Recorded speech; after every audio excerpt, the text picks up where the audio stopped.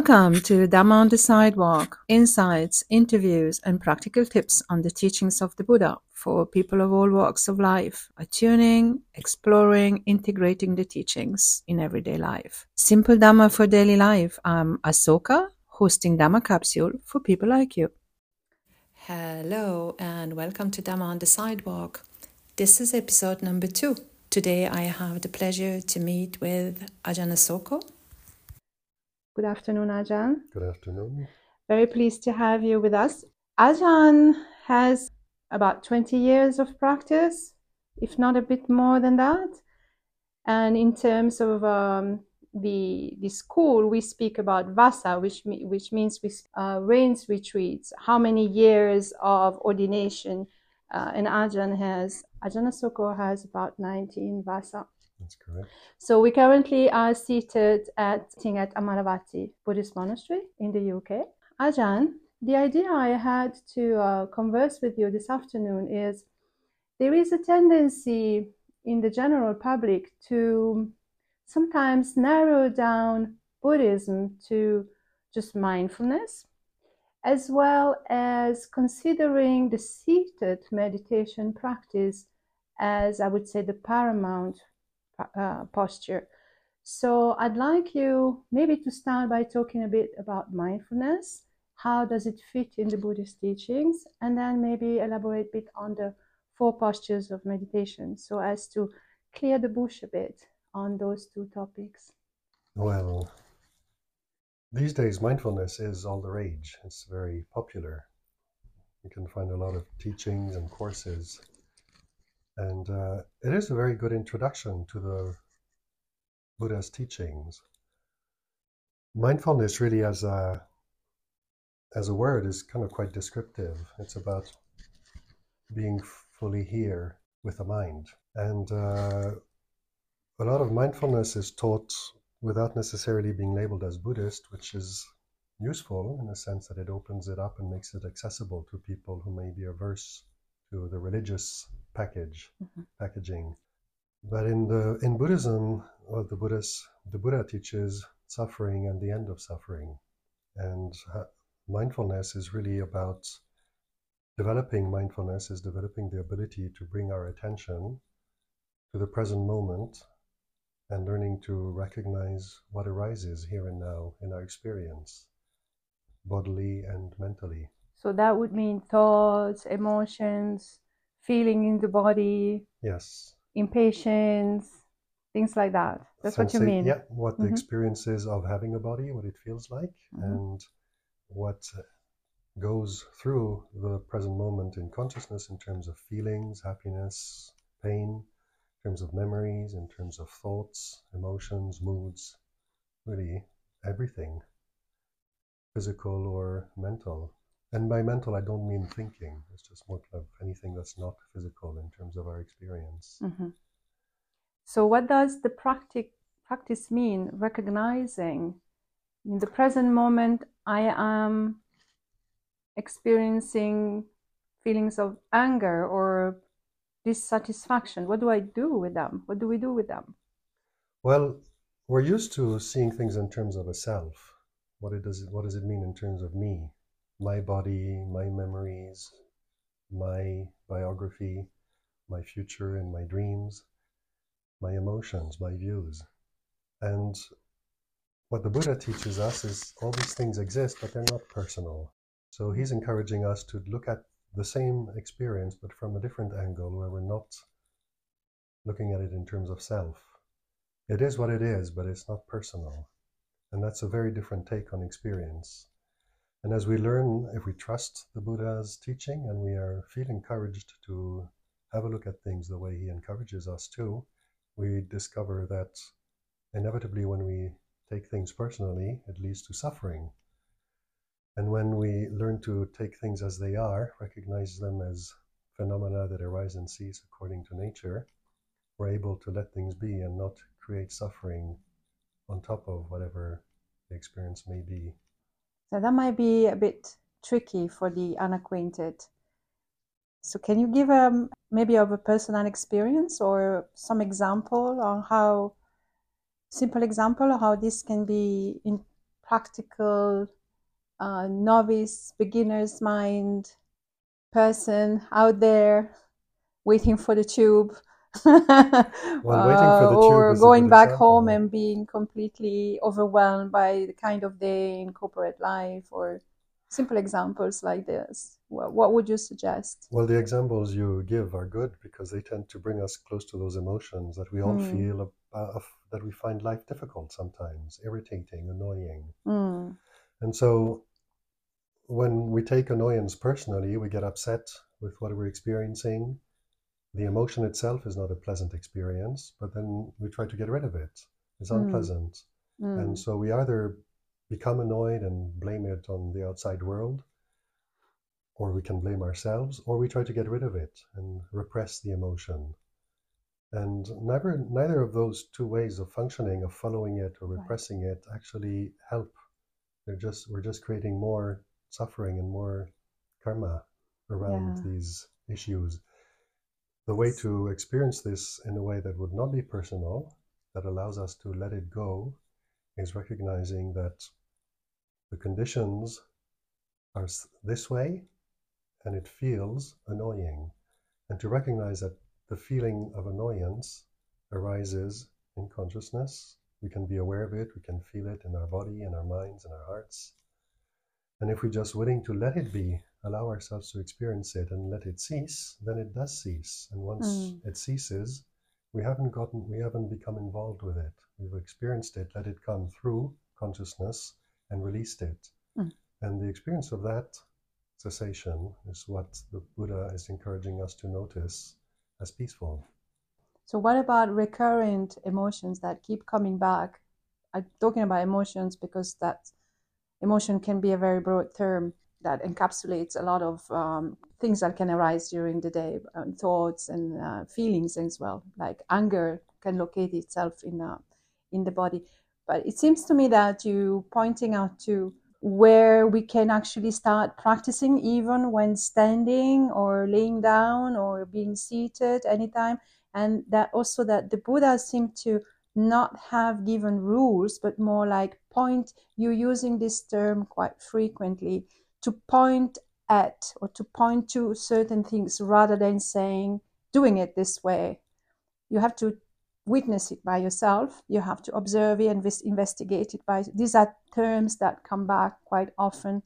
So would you elaborate a bit on this, please? Pointing at and not being get caught into this moment, but when we cannot go forward and we cannot go backwards, we need to start going inside. And then when we start going inside, we realize that there's a lot there. So what did the Buddha point at for that? Well, he has talked about formal practice as much as mindfulness and daily activities. And when we talk about formal practice, we're talking about just taking some time aside from our usual activities and just connecting with the present moment. Now that, just as a general instruction, can be difficult to do. So there's a plethora of what we call meditation techniques, which are really tools, skillful tools. And what they're designed to do is to help us settle into the present moment as it is. And using the body is a very, very useful thing to do. It doesn't change as fast as thoughts or emotions, and yet we can relate to states of mind and emotions in the way the body feels. So it's very useful to come back to the body and just come back and check in with the body and ask ourselves, how does it feel right now? What posture is it in right now? And it's always a way of doing just anchoring ourselves here and now in the present moment, coming back to something that's neutral, from which we can start looking at what we have in terms of emotions, of moods, of states of mind. And as we use these various tools to just come back to the present, it allows sometimes, when we bring the attention to the body, it allows us to let go of whatever else attention is running after. It's a very good way of letting go of thinking, because as an instruction, let go of thinking is difficult to do. But if we bring the attention to something else, well, we need to let go of whatever it was chasing after in order to come back to the body. So we use these 4 postures. Yes. So the Buddha talks about the 4 postures because basically we spend our whole lives in one of them, either of them, and we keep rotating between them. So it's True. walking, standing, sitting, and lying down. Walking, standing, sitting, and lying down. And walking, you can include running. It's that kind of movement. But basically, we're always going from one to the other. So it's a useful way to use our relationship to the body in such a way that we're using it to develop this ability to place our attention on something of our choosing. So if we give ourselves the instruction, I want to pay attention to what posture I'm in. Well, we get caught up in our activities, and then we can remember, oh, posture, what is it right now? It's sitting. And what does it feel like? And sometimes we have the time and the leisure to explore what sitting feels like. Other times we don't, because we're caught up in business that requires our attention. We can still check in with the body and never let the body too far out of our field of attention. A little bit like a mother who's raising a child who goes to the playground and starts conversing with another mother. She may have a conversation, but she'll never lose track of the little kid and what is it safe? Is it okay? So in that way, we check in with the body. And it's a way of just putting an anchor into the here and now in a way that we can go about our other activities, which tend to give rise to thoughts and emotions, bring up memories, be the conditions for states of minds. And we can get caught up in those. But if we use the body and keep coming back to the body and check in with the body, then we're giving ourselves a kind of a refuge that we can keep coming back to, which gives us stability. So that stability is what is going to give us the possibility to notice what is unstable. The stillness allows us to notice movement. So we have to take that position of the stillness to notice movement. We have to come to a position of stability to notice instability. So the body is very useful in that way. Right. So in that way, for instance, there are some people who find it quite constrictive and difficult to keep seated, and they force themselves in, for instance, which is honorable, to try to be having stillness and seated meditation, but they might feel that at some point it doesn't have to do with how many hours and how many minutes I've been doing, especially if I'm starting to feel pain and I feel like the body is getting very anxious to be constantly seated. I'm talking about seated meditation and seated, trying to calm the emotion, trying to observe the moment as it is and let things settle a bit.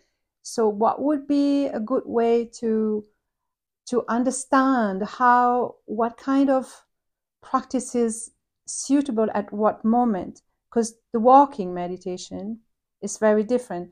If we are, from what I have heard, and you might have other example, is that if we have a person who tend to walk quite fast, the walking meditation would be advised to try to go at a bit slower pace, things like that. Would you have some examples? Could you elaborate on that a bit? Well, the 4 postures are really a format of meditation to be explored by each individual. Some people sit down and find it very pleasant. Others sit down and feel restive and agitated and restless and they just want to get up. So we're not using the posture just for the sake of watching the body on its own. It's also going to reveal our relationship to what's happening in the mind. It comes as a package. So sometimes we may sit down and find it comfortable and enjoy it and watch the breath and feel peaceful. And other times we don't. We feel like we need to get up and move about and go and walk. So we can get up and go and walk, and we can go to the traditional format of walking meditation, which is on a path that's about 10 to 20 meters long, depending on the individual. And we walk back and forth, stopping at each end, pausing, turning around, walking again, and generally using that to just connect with, say, how the feet feel when they touch the ground at each step. Good. But then we can have periods when we feel overwhelmed by certain emotions, and walking back and forth on a meditation path feels constrictive. then we need to go and walk in the forest, up and down mountains. Mm-hmm. And basically, the whole point of it is to learn to use the body and the awareness of the body, and then that gives us an anchor Mm-hmm. from which we can start noticing what's going on in the mind. Is the mind at peace, or is it agitated? Is it happy or suffering? Is it concentrated or scattered? And then we learn to adapt the position. We have to investigate and be playful and be creative, be curious. If I feel this way, how does walking work for me? How does sitting work for me? And learn. It's a discovery, a process of discovery. So there are a lot of instructions out there. Mm-hmm. None of those instructions apply for everybody the same way. Mm-hmm. So I'd encourage people to find instructions and try them out and see how they work for them. The best way it works for them. And the measuring stick is it conducive to stilling of the mind?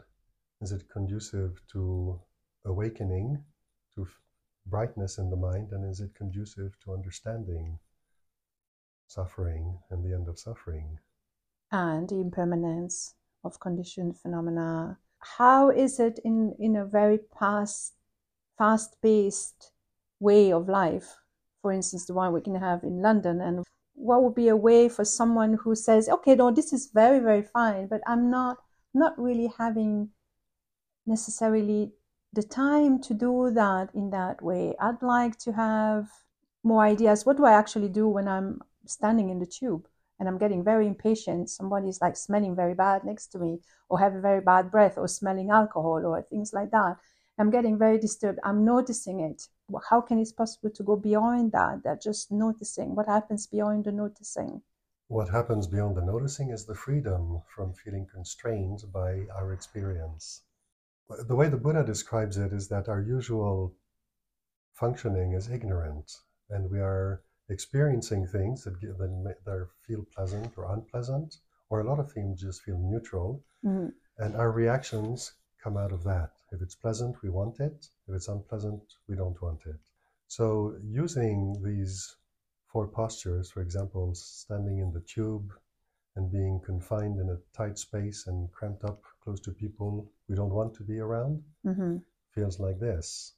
And so noticing the difference between it feels like this and I want to get away from here, or it feels like this and I can open up to that and let it be and see how long that lasts, how Mm-hmm. much it disturbs me and how much space I can give it. So it is what it is, but it doesn't disturb me.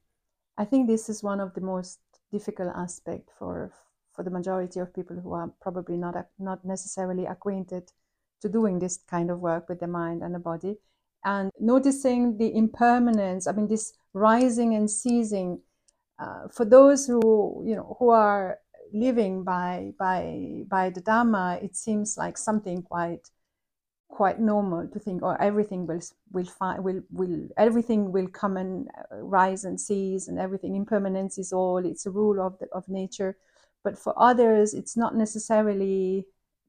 It's kind of tricky to notice that, including for their own mind. So I guess the important point would be noticing and learning to notice that these phenomena in the head could be depersonalized.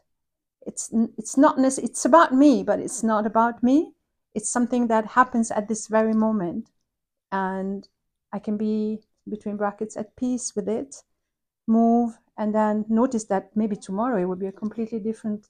But that is one of the very main difficulty, I guess, for everyone. So this depersonalizing. Do you have any tips for that? It's a non-self. It's a convention. The Buddha's teaching really is something to be explored. Mm-hmm. The Buddha did not teach for the sake of people to take what he says as dogma, believe it, Mm-hmm. and put it up on an altar and worship it. He gave it to people as something to test out. Right. So investigating our experience and taking the Buddha's teachings just as a guidance of how to investigate, because otherwise we can really go out in any direction. The Buddha gives us some very specific pointers. Mm-hmm. So learning to take those and figure out a way of comparing what he's talking about with our own experience. We don't really need to learn that much. We only need a little bit, and if we do take that to heart and start investigating our own experience of life, asking ourselves, well, how do I see it? How do I feel about it? And how does the Buddha talk about it? And what's different? And his teaching is one that talks about suffering and what it is, and the end of suffering.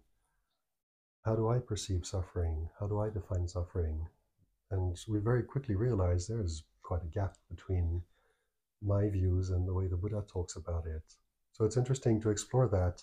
One of my favorite quotes of the Buddha's is something we chant at funerals. And it is also something that puts the teaching in a nutshell, is that everything that is of the nature to arise is of the nature to cease. And in that cessation is peace. And it's very beautiful because we can be tempted to just take a teaching like impermanence and then just start slapping it onto everything as a label. But that's an intellectual exercise. It does not lead to wisdom. It's just basically dismissing everything as impermanent. When the Buddha points to the fact that in cessation there's peace, then that invites us to look at it and experience that peace. So we need to notice that things are impermanent, notice the cessation, and then taste the peace that is present once a disturbance has ceased. It's a very important reminder that you just gave us there, that there could be a tendency to think that in the Buddha's teaching is all by, or the Buddhism in general is assimilated to nihilism, that there is nothing, everything disappears anyway, so we don't need to take care of it. No, indeed, it's rather the opposite. We take care of it, and then we notice that it's impermanent. That's where the gem to be, I would say, investigated and can start. That's where the practice starts. If I may say, there is a very nice statement, I would say, made by one of our teachers in this tradition. It's not just that it's like this, meaning taking the things as they are, but it's when starting this process of investigation, trying to start listening to the thoughts as though they were stories told by someone else, and then start noticing how there can be the silence in between two thoughts. Could you elaborate a bit on that? Yes, it does come back to the sound of silence. There is peace, doesn't it? If we notice, we tend to function from an assumption there's always stuff happening. Exactly. And that's actually not the case, but we need to pay attention. We need someone to point out to us the fact that it's not constant. Suffering is not all the time. It arises and ceases. Thinking is not a permanent state of affair. Thoughts arise and cease. And to pay attention to those parts between thoughts, the silence between the thoughts, the space between the objects in the room, and what does it feel like when things cease before something else starts? We're so accustomed to things that we don't notice nothing, and yet nothing is also there, no thing. So to notice the absence of events. We usually keep busy, and then when busyness stops, we feel bored. That's what happens when the mind is just noticing things, activities. But if we stop and just watch at what boredom is, actually boredom is very peaceful. Boredom is we don't call it boredom then. Well, then we call it, there's very little. So it reminds me of a say that goes, when we stop doing, we start being. And that's maybe where one of the starting point of, I would say, a mindful practice starts. How am I being? Noticing, investigating that, noticing, having patience as well, that things might not necessarily always turn out the way we wish them. So what would you say about thinking in terms of suffering? In people's minds, suffering tends to be more connected with very like either physical pain, like I've injured myself, or very big emotions such as grief, I've lost something, or my car got damaged, or anything. And well, suffering can also be very, very subtle, that we create that. On the thread of suffering and liberation from suffering, where are we going? What's the take there? There is no opposite to suffering, right? It's a thread, it's a path. The opposite comes from thinking. Thinking is what differentiates and categorizes and separates. But in terms of Dhamma, just looking at when the Buddha talks about suffering, this Pali term dukkha, translated into English as suffering, it is a bit heavy. It's sometimes. A bit narrow, right? Yeah. Yes. But it's really talking about the whole range of experiences that can go from a mild discontent and dissatisfaction to outright physical or mental suffering and some very intense experiences. It covers the whole range. So it's really about exploring. For a lot of people, it may be kind of defining it as discontent. Not quite rightness. Yeah. There are many ways to call it, but it's kind of looking at that aspect of experience, which is necessarily linked with desire, wanting it to be otherwise. We're not happy with the way it is. We'd like it to be otherwise. We'd like to have it our way, at least not the way it is at the moment, but it is my way or another way, but not right there, not right now like this. Right. And so this points at, as well as in terms of to wrap it up a bit, our conversation. If the Buddha was on the street right now and I could ask him a question and say, what is this about? Say, what would he say?